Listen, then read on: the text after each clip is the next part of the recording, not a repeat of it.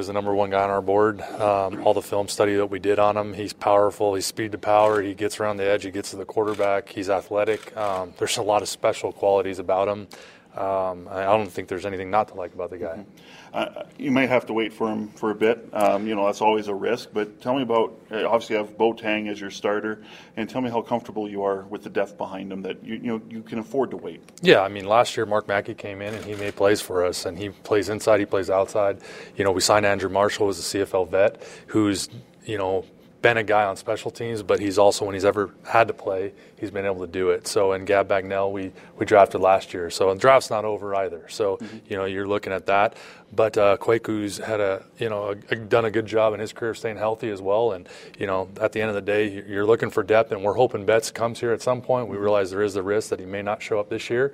But if he does, we've got the two guys that you're targeting. Do you feel your Canadian content is as good as it is? You can take, not a chance, but you can take the risk that you have to wait for him? Yeah, and I think what we have is we have racial flexibility on our team. We can start a number of Canadians on a number of different spots. So it depends on kind of how we want to play it out and how the rest of this draft plays out. But I think anytime you're looking at a player of Betts' caliber at that 3 spot, available to you, and you feel like you can wait, I think you have to take it. I mean, he's a transcendent player.